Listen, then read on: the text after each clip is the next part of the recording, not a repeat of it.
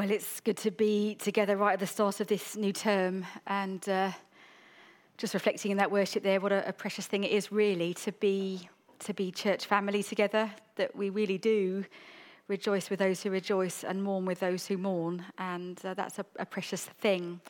And I prepared this message before the weekend, before we heard this particularly sad piece of news, and I just trust and pray that there's something in here that is a reminder actually of that preciousness in amongst the sad news, as well as looking to God for the future together as a church. I also can't believe it's September. Is anybody else with me on that? And is anybody else having a kind of stiff-bodied tantrum about the fact that the weather's going to be nicer this week than it has been the entire summer holidays? I want to say that I'm fine about it, and I'm not fine about it at all. Someone did say to me that they actually prefer autumn clothes, and they'll be glad to put their shorts and T-shirts away and get the cosy jumpers out. Is any other crazy person with them on that? Anybody looking forward to autumn clothes? No, quite a few. Comfy socks and sweaters. Yes, I'm not quite there yet. September can often feel more like the start of the new year than the new year does in many ways. Those who've had holidays have come back. I think lots of us kind of fix our schedules around terms in many ways and education.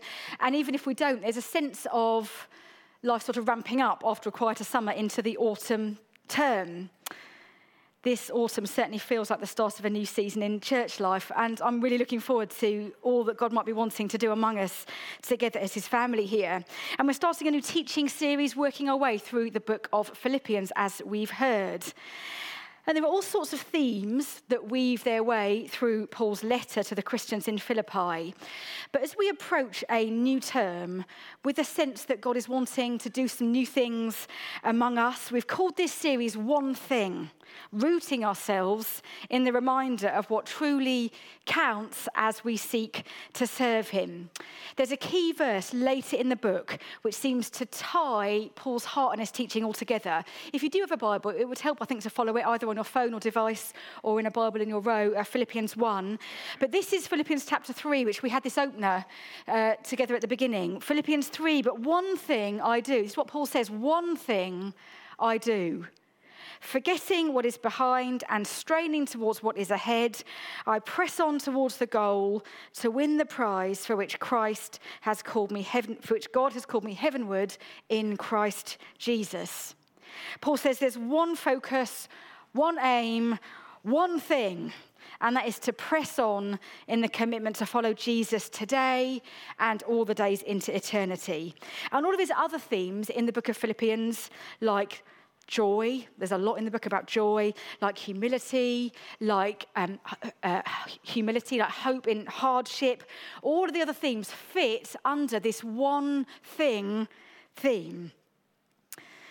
Paul founded the church during his second missionary journey, which you can read about in Acts chapter 16. And some years later, Paul writes this letter to the Philippians from imprisonment in Rome whilst under house arrest. And he writes because he wants to thank the Philippians for a gift of money they've sent him, and because he wants to encourage and advise a church that he clearly has a deep sense of love for. This is actually one of his most informal letters. And what comes over loud and clear in this first section that Ruth read for us is the love that he has for his church, this church, littered throughout the verses, and also his hopes and his desires for them. There are themes right at the beginning of prayer and affection. If you look at verse 3, he says, I thank my God every time I remember you. In all my prayers for all of you, I always pray with joy. Verse 7, it's right for me to feel this way about all of you, since I have you in my heart. And verse 8, God can testify how I long for all of you with the affection of Christ Jesus. The warmth and the love that kind of exudes from Paul to the Philippians is really strong in the outset of this letter. I don't know if you've ever made or used an Amazon wish list, one of the many things that the giant that is Amazon offers. Other wish lists are available. You can make a list of all the things that you'd like. You put them on this wish list that you'd like for your birthday, maybe, and then you share it with your family and friends so they can choose you something from it. Now, I feel quite conflicted about this idea because on the one hand, it feels a little bit joyless, doesn't it? It takes the joy out of shopping, choosing a thoughtful gift for someone and giving it to them. But actually, it's really easy, isn't it? And you give somebody what they want. So mostly, I think, happy days. It's a little bit like a wedding gift list, I suppose, when you've been to a wedding and the couple choose something and the things they want, and then you go and choose something from their wish list. There have been several times when I've arrived at a wedding gift list a little bit late, and all the things in my price bracket have gone. And all that's left is very expensive cutlery or a bread maker, And what do? You can't buy someone 2 teaspoons, can you? As I look at these opening 11 verses in Philippians, there's all this love. There's this love that exudes. And then there's a kind of spiritual wish list from Paul. This second section, in the context of that love and warmth, he shares all of his hopes and desires for the Philippian Christians. This is my prayer, he says. This is my prayer. Do you want to know what I'm praying for you? He says, here's my spiritual wish list for you, Christians, that you might abound in love. Verse 9, that you might abound in knowledge and depth of insight, that they might have discernment and wisdom, that they might be people of purity, verse 10, that holiness might characterize the Christians, verse 10, that they might be filled with the fruit of righteousness, verse 11.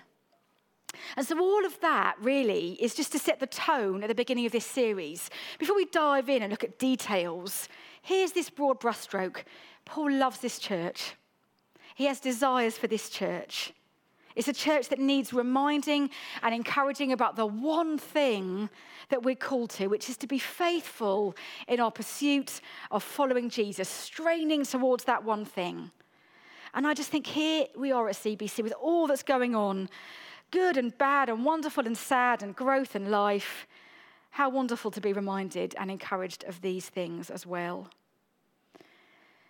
And in the midst of these opening verses, in the context of this love and these desires he has, there's a theme I just want to think about for a few minutes, which feels like it resonates particularly with where we are as a church.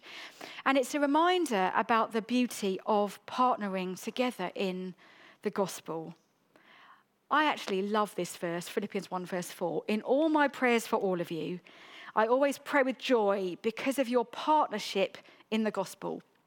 From the first day until now, being confident of this, that he who began a good work in you will carry it on to completion until the day of Christ Jesus.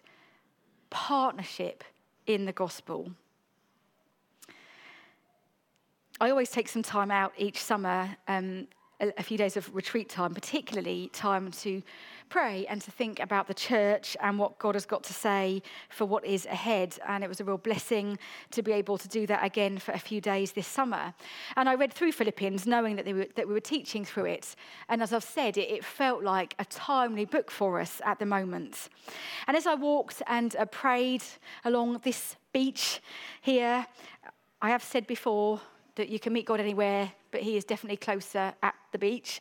And I walked and prayed along this beach, and I could just identify with so much of what we've read, that sense of gratitude and love for the church family here. And actually, I don't say that lightly, because I've got enough colleagues in ministry to know that not every church leader can genuinely say they love and appreciate their church. And I do deeply. It is one of my greatest joys to serve you here. And I'm just really, really grateful for that. And I thank God for your partnership in the gospel. By God's grace, we're experiencing depth and growth, always navigating challenges because we're people. And we're able to do it because of the partnership that we share. This word partnership is the Greek word koinonia, which is more often translated as fellowship, a sharing in something. And it's got the sense of participating in something greater than we could do or be on our own. And partnership suggests a kind of intimacy, a knowing, a working closely together, working towards the same goal. And of course, what's the goal? It's that one thing that overarches this letter, that overarches our series, that we would press on towards the prize that Jesus calls us to, and that we'd call others who don't know him yet to do the same. What a privilege it is to participate in the plans and purposes of God. And at the beginning of this new term, we can hear the reminder that we are all called to partnership in the gospel, to think outside of ourselves for the sake of sharing the good news with others.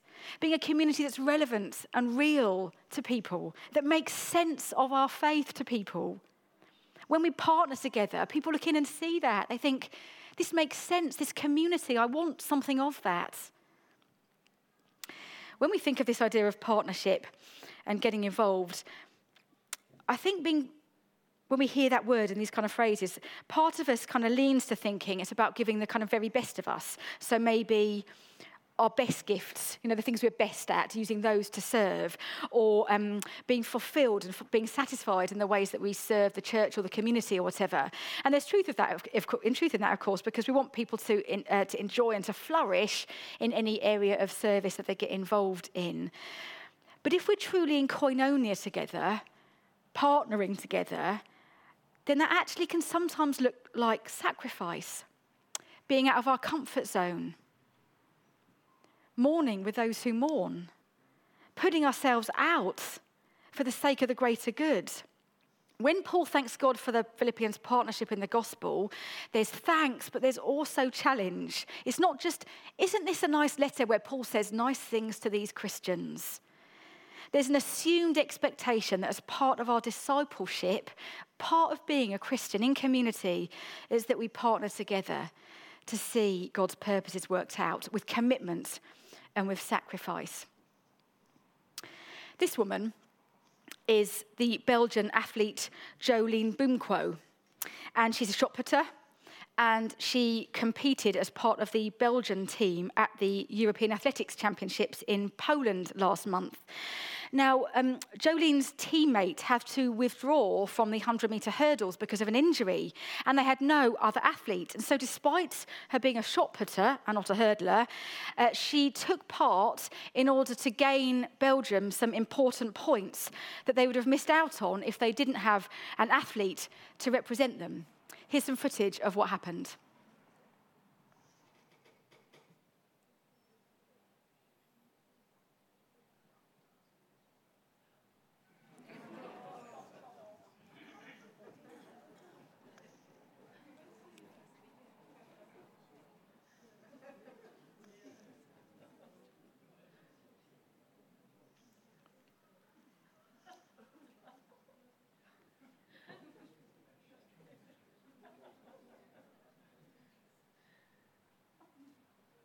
There's a lot of hurdles, isn't there? More than you realise. Give her a cheer, and the real thing, the actual footage was amazing because there was this race, and of course the person who won gold got a little cheer, and then Jolien Boumquo got this massive cheer at the end. And there was a hilarious commentary that I saw on a BBC News that said something like really seriously said it was Jolien Boumquo's season's best. Yeah. I think it was. That gives meaning to the phrase, taking one for the team, doesn't it? We are on the same team. As Christians, generally, as part of God's big family, but also in this church community, we're part of this little corner of God's kingdom here in Chichester. We are on the same team. And what might it look like to partner together with commitment and sacrifice, to be out of our comfort zone at times, to see this one thing, vision of everyone straining to know Jesus come to be? Paul says that we can be confident that he who began a good work in you will carry it on to completion until the day of Christ Jesus. God finishes what he starts. And he's given us vision here at CBC. He's planted shoots of new life that are growing. He's helped us rebuild and rediscover so much post-COVID. He's given us a desire to see more people who are friends of the church become friends of Jesus, to see more baptisms, more faith stories, that each of us might be disciples that make disciples, We've got a vision for our children and our young people to be truly discipled. And part of Tabitha and Andy sharing those groups and making some changes was to see that happen. We want to be good news for the lost, the last, and the least. Anybody who would consider themselves on the margins in any way. We've got loads of vision. What we don't lack is vision. What we need is partners in the gospel to see that vision fulfilled. And praise God, he says that when he gives vision, when he starts something, he finishes it. God doesn't leave his work incomplete. And so I just wonder what it might mean to partner more deeply in this season ahead. If you consider this church to be your home, are you partnering with God's people in some way to see this big one theme come to be? And none of this is out of any sense of duty or pressure. You know, if anybody does something out of obligation, then that never works. There's none of that. Please don't hear that. This is for those people who, like Paul, love the church, feel affection for this church, want to join in with what God is doing here without guilt or expectation, being part of this team. I wonder if it might help us to think about this idea of partnership in terms of next steps. You know, rather than, okay, well, that's great. You know, what shall I do? How shall I do it? How do I partner? That actually maybe it might help us to think, actually, what might it mean to take the next steps as part of this community? Because everybody's here at different stages. So, for example, some of you, you're right at the start of your faith journey. And that's just great. You know, sometimes people say to me things like, you know, I don't know if I believe what you believe. I feel a bit like a hypocrite being here.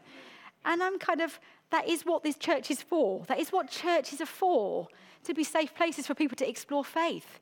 If you're not sure about Jesus, this is a brilliant place for you to be. And we'd love you to explore faith as your next step. Maybe come to the Alpha course that you heard us mention earlier.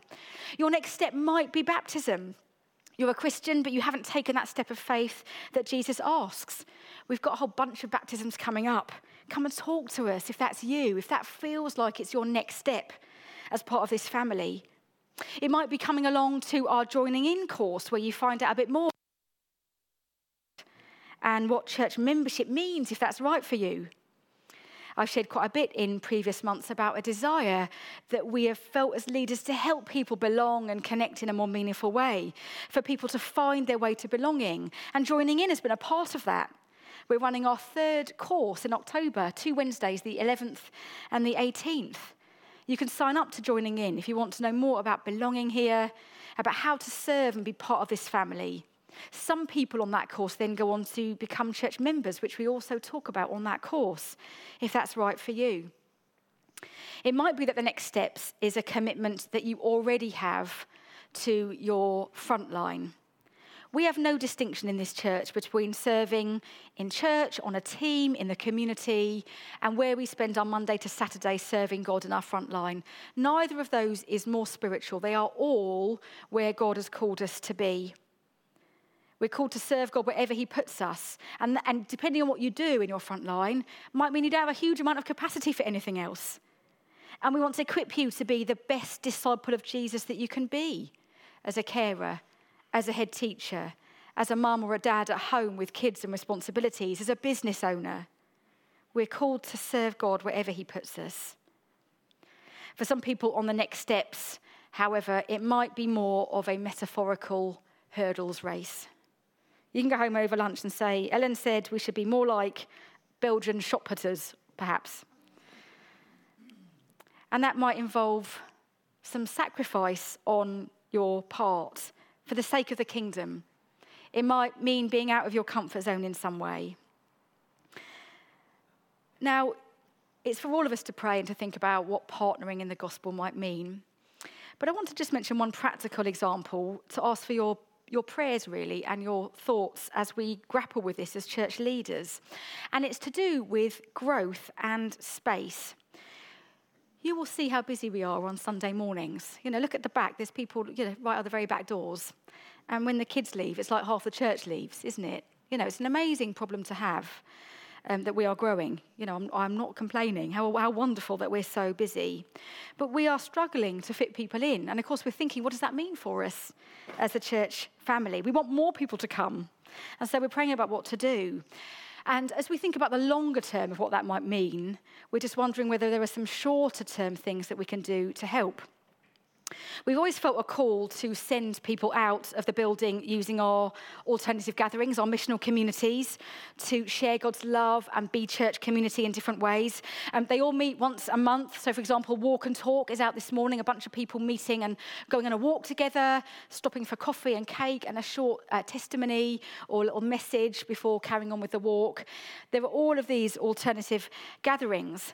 And it might be that you've actually got a heart or an idea for something new that we could start, which you could help to grow. If we have a bunch of people out once a month on different Sundays, this will help us in part with our space.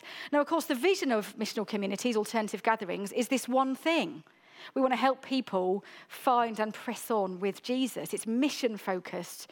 But as we do that, as we get out a bit more, it also creates space for those who want to come and be.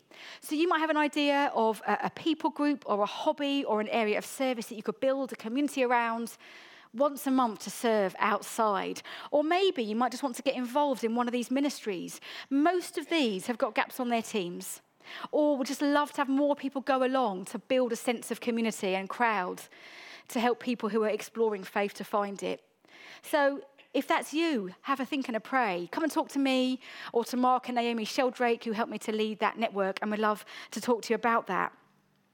The other practical thing is to ask whether some people might consider opting instead for our Sunday evening service. Now, our evening service is wonderful.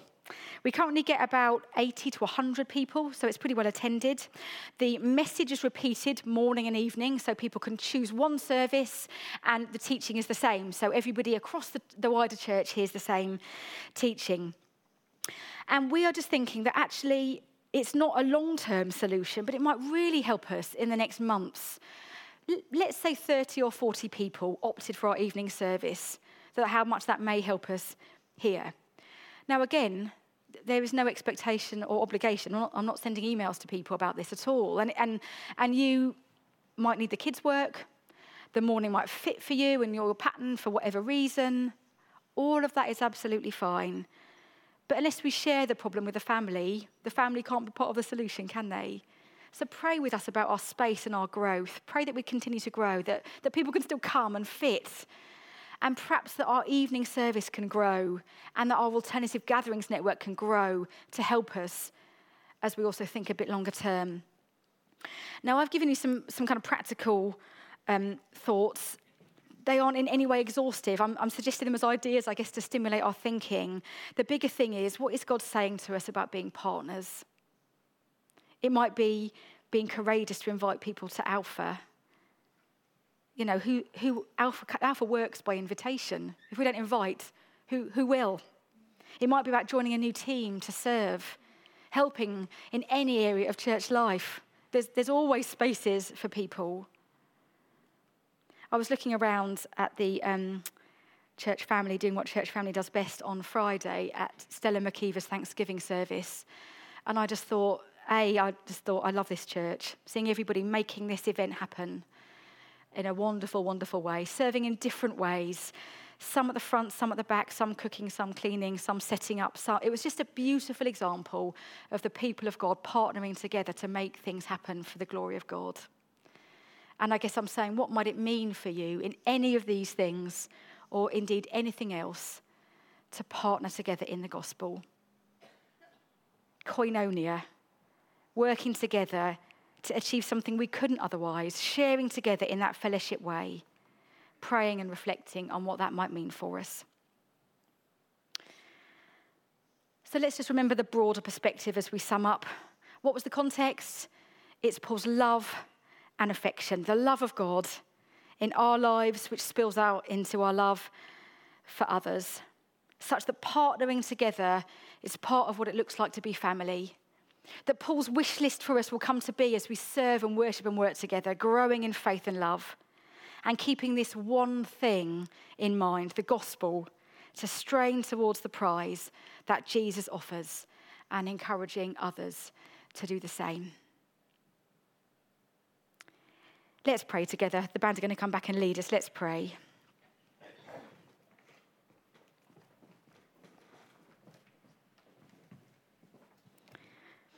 One thing I do, forgetting what is behind, straining towards what is ahead, I press on to win the prize for which God has called me heavenwards in Christ Jesus. Lord, we need the hope of the gospel.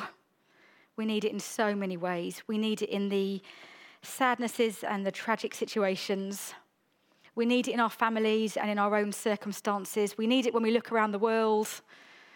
We need it when we think about our own future today and into eternity. We thank you for the hope of the gospel.